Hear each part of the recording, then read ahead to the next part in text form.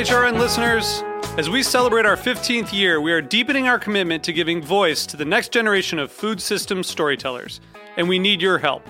Our internship and fellowship programs help activate new possibilities for underrepresented and underestimated young people through experiential journalism, audio engineering, and production training.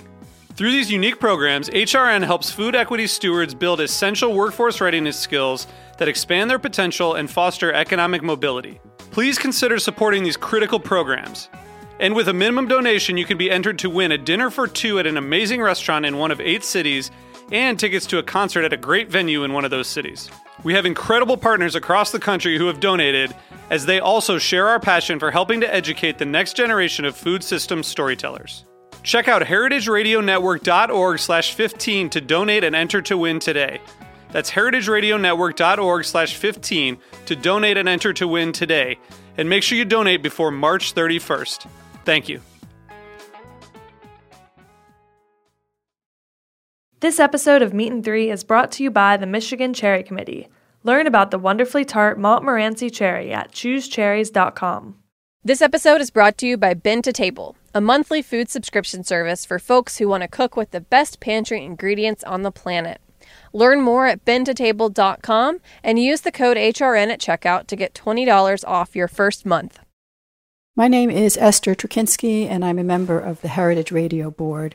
I was asked whether I'm going to be making a brisket for Rosh Hashanah, and the answer is, of course I am. The preparation I'm using is my mother's traditional recipe with lots of tomatoes and vegetables and wine, cooked really slowly at low temperatures for a long, long time. We keep a kosher house, so all the meat in the house that's eaten by both the humans and the dogs come from our monthly runs down to the city to the kosher butcher.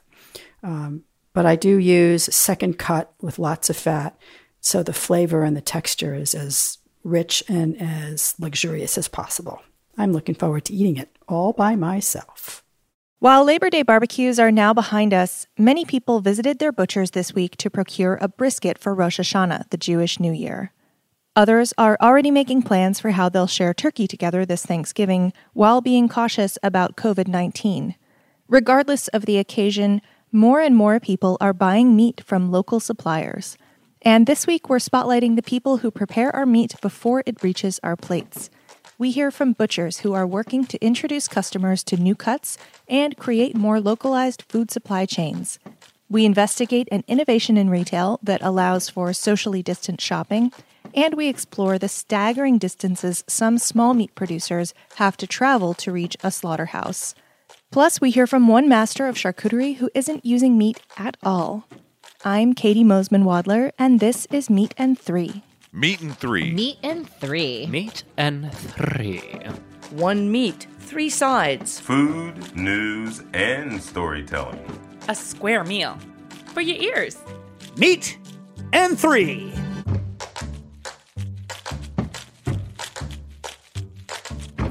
For our first story, we turn to McGill Webb, who spoke to Heather Merrill Thomason, the founder of Primal Supply Meats, about how her whole animal butcher shop is changing the butchery industry for the better. After industrial meat processing plants shut down during the pandemic, meat shortages and high prices caught the attention of consumers. But problems with the meat supply chain aren't new. In fact, they are the reason Heather became a butcher in 2012. I had a wild idea that if I learned butchery, maybe I could start to be, kind of a solution in that problem and start to be kind of a link in the supply chain. Fast forward to 2016, and Heather has founded Primal Supply Meats in Philadelphia, Pennsylvania. Heather's business model puts a premium on working with regional farmers who treat their animals and the land with care. Her goal is to bolster the local economy and create an alternative supply chain. The farmers, the processors that we work with, the chefs and restaurants that we supply, the home cooks in Philadelphia, I really believe that building this up and supporting this community, that we can kind of keep the money in the local economy and we can improve those resources and improve access for everyone. As a whole animal butchery, Primal Supply ensures farmers that they will purchase the entire animal. This gives farmers the financial security they need to focus on their farms. They can really focus on giving the animals that are being raised for meat the best life, and they can really focus on their land, and they can know that when those animals are ready for market, that they have, a committed place for them to go where they'll be sold, rather than then having to kind of head to the farmer's market and hustle it piece by piece. So, that gives them security, and it just kind of deepens our commitment. By offering to take the entire animal off the farmer's hands, she is now responsible for finding a home not only for the specialty cuts like hanger steaks and skirt steaks, but also for the bones, fat, and organs of the animals. Heather ensures there is as little waste as possible. That farmer knows that they raise that animal and they sell us the whole thing. So we, it's not just meat, it's also bones and fat and organs and things like that. And just even, there are things that there's a lot of on an animal, like ground beef or certain kind of larger cuts. Like, there's a decent amount of brisket and pork butt to go around, but there's only so many hanger steaks or skirt steaks. Heather hopes that by educating consumers and encouraging them to try new cuts, that collectively communities can create a better supply chain and support their local farmers, with better lives for the animals and the farmers who take care of them. And of course, better food on our plates. Next up, Tosh Kimmel speaks with two Northern California farmers about the closure of their local slaughterhouse and its effects on their livelihood. As a child growing up in Petaluma, California, I remember driving by the local slaughterhouse, then called Rancho, almost daily. It sat at the entrance of town as a reminder of the agrarian past, present, and presumed future of my home. I could never have known then that this same slaughterhouse would come to threaten the legacy of local agriculture it once symbolized. After the USDA recalled 8.7 million pounds of meat processed at Rancho in 2014, the slaughterhouse nearly closed for good. It was then that local farm Marin Sun Farms bought the facility, initially offering the same vital services to the community. However, after initially blaming the expansion of their own business, lack of staff due to the marijuana industry, and finally the farmers themselves for not following regulations, they closed their doors to other independent meat producers, leaving small farmers and ranchers to flounder. That particular slaughter yard has been in production for I don't know how long in Petaluma, 75 years, something like that. The Marin Sun Farms is a relatively new owner of that slaughter yard. It's pretty well understood that they're just trying to push people out of the market. They're trying to make it as difficult as possible for other ranchers to do what they're doing. That's Josh Norwitt, Petaluma restaurant owner and cattle rancher. With only a handful of slaughterhouses remaining in California, Marin Sun Farms was the only place within 200 miles where he could process his animals to USDA standards. As USDA approval is the only legal way to get meat to market, this was an invaluable resource, and a cornerstone of his farm-to-table business. While Marin Sun Farms' decision to stop serving outside meat producers may seem like a local issue, it's actually part of a larger pattern of consolidation in the meat industry. In their bid to be the new owners, they made a lot of promises to the community to keep that slaughter yard as a community resource. Right now, I think there's about 6 USDA facilities available to private ranches. That would be us in all of California. Now it's much more difficult to go USDA. It's more expensive, it's more time consuming, and it's a bigger stress on the animals. I still have the cows and we're still doing it. I'm just loading them up into a trailer and taking them to Chico to get it done. I mean, we have not a huge herd, but it's a lot of animals. Even if I wanted to get rid of all of them, it's a difficult thing to do. Slaughterhouses are perhaps the most fragile and critical stop in the food production chain. Though many of us prefer not to think about what goes on inside of them, understanding the process of how our food makes it to market is an important facet of being a critical consumer. And while some, like Norwitt, have kept business going by raising prices and transporting their animals nearly 200 miles away, others, like farmer and restaurant owner Tony Nijola, have given up altogether. Marin Sun Farms took over that enterprise and for 3 or 4 years offered the same services as the previous operators. Basically, we would slaughter 1 pig every other week. This went on for years, and it satisfied our needs for pork and our ability to raise our own animals and feature that on our menu. Once Marin Sun Farms shut us out, we were no longer able to do that. I can trailer my animals, take them hours away to have them processed elsewhere, or I can just give up. And ranching and farming being as difficult as it is, it's just one thing after another. And at some point, you just give up. Najola raised hogs and grew veggies, which he would then serve at his restaurant, Central Market. Now, with no way to process the animals, he's had to stop. When I asked him what he did with his herd, he said, "We're not going to talk about that." The story of ranchers and farmers being derailed by an inability to locally slaughter their meat is not unique or isolated. In fact, the consolidation of the meat industry has been decades in the making. And with the market for locally sourced, pasture-raised meat only growing, it seems contradictory that the access to USDA facilities which make small meat business viable continues to dwindle. The discrepancy seems to point to a greater problem in the meat industry: a supply chain which bolsters cheap industrial meat while actively creating barriers for sustainable food to flourish. We'll be right back with more Meat and Three after a short break. This episode of Meat and Three is brought to you by the Michigan Cherry Committee, representing 75% of U.S.-grown Montmorency tart cherry production. With over 100 articles published in health journals stating the vast health benefits of Michigan's superfruit, it's best to choose the cherry with more. U.S. Montmorency tart cherries. They're available year-round, dried, frozen, canned, juice, and concentrate. Learn more about the wonderfully U.S.-grown Montmorency tart cherry at choosecherries.com.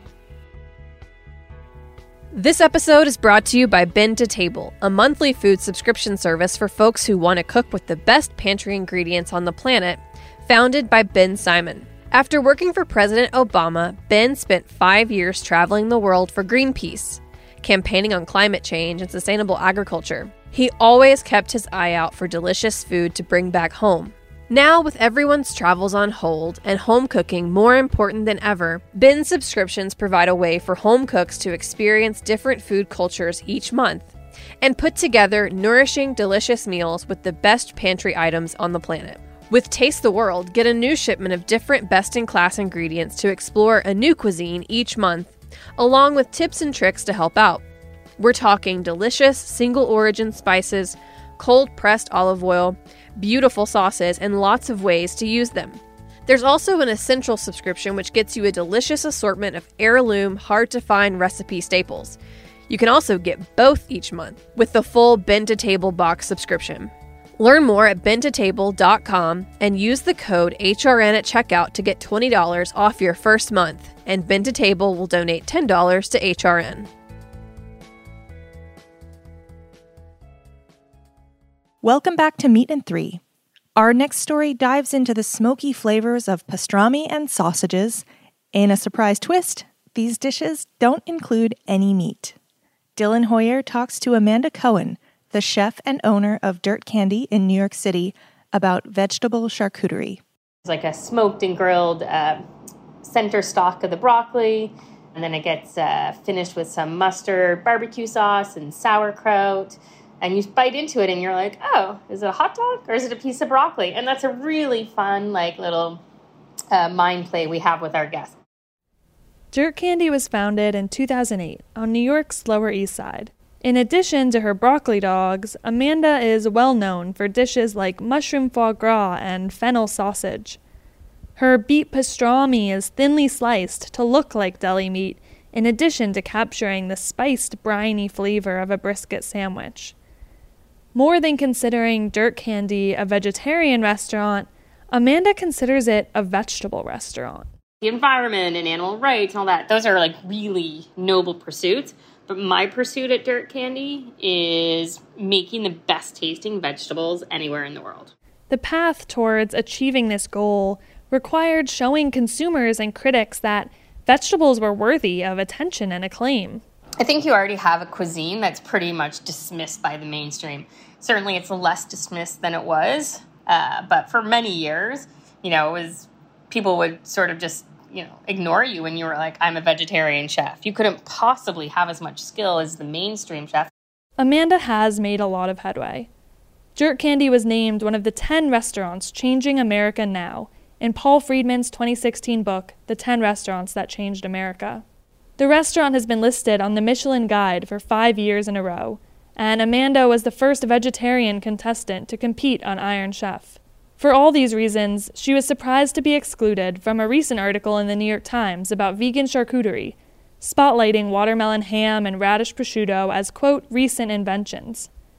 Even if these specific dishes are recent developments, this cuisine is not a new trend. I was pretty disappointed. I feel like I've been doing this cuisine for longer than most people have. And I really admire what everybody has done in that article. And I think they're taking this and they're pushing it in new directions. And that's exciting for me because then I get to see what they're doing and play off of it. But not to acknowledge sort of who came first in the history of this food, to me, is pretty insulting. And basically, kind of not only writes me out of the history, but it also writes sort of vegetarian food out of the history of vegetarian food. The article does feature one vegetarian chef, but the writer admits the story focuses on those with, quote, a decidedly carnivorous bent. Amanda isn't only feeling snubbed as a vegetarian, however. Women are also glaringly absent from the article. And then you have being a female chef on the other hand, and, you might as well just give up right away. That's this really big mountain that you have to sort of keep climbing over and over again. And when you think you've gotten to the top, you realize that there's a whole other mountain still waiting for you. Amanda is a longtime critic of underrepresentation in food media. In 2017, during the Me Too movement, she wrote an op-ed asking, "Now you finally care about female chefs?" She spoke about her reluctance to be depicted as a victim and her eagerness to be covered because of her cooking instead. The article she wrote included a list of more than 60 women chefs who deserve mainstream attention. Today she employs a mostly female kitchen and continues to push herself to create the most delicious vegetables in the world. She wants to see the media landscape change, but she isn't waiting up for it. Butcher shops tend to resemble one another in both look and feeling. A knowledgeable meat seller in a clean white apron wraps your cut of choice in waxed paper and might even offer a suggestion. Hannah Forden catches up with one Hudson Valley-based butcher about how he's turning this model on its head and creating an innovative tool to support retailers during COVID-19. In 2018, a lifetime ago, and Meat and Three's very first season, I did a story about my butcher. First of all, thank you for having me again. I can't believe it's been 2 years. I grew up in the Hudson Valley, and Josh Applestone was the coolest butcher around. He first opened Fleischer's in Kingston, New York, then popped up all over the trendiest parts of New York City. He and his wife and business partner Jessica made an old-school butcher counter the hottest new thing.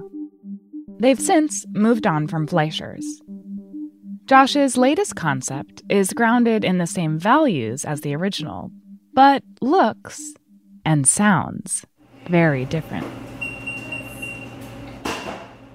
Applestone Meat Company, Josh's newest venture, is built around meat vending machines.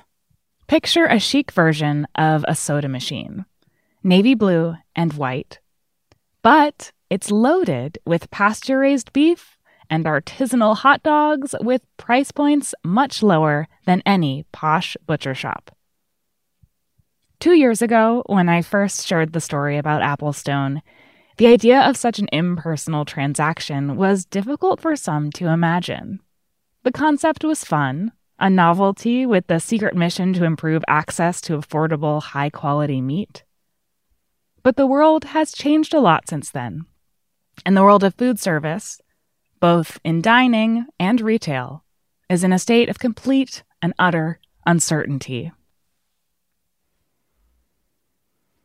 I thought about Applestones a lot during the early days of the pandemic, when venturing to the grocery store felt just about as daunting as scaling Mount Everest. I wanted to know what his thoughts were on the future of grocery shopping, of buying food, because I hadn't realized how ahead of the curve he was until disaster hit. Even before the virus, Josh wanted to make retail better, and that passion continues into the pandemic. Shopping is not a relaxing experience. Everyone thinks it's like, oh, it's good. It's not relaxing. You know, you're doing math in your head all the time. You don't want to forget something. God forbid you're not the one who normally does it. So, you know, it's like what I learned. People are terrified now. Everyone's wearing masks, and like people are not sending kids to school, and all this shit's going on. It's like the world's fucking falling apart. And what we're dealing with is like then they have to go shopping in a way they've never shopped before. Josh has a unique perspective.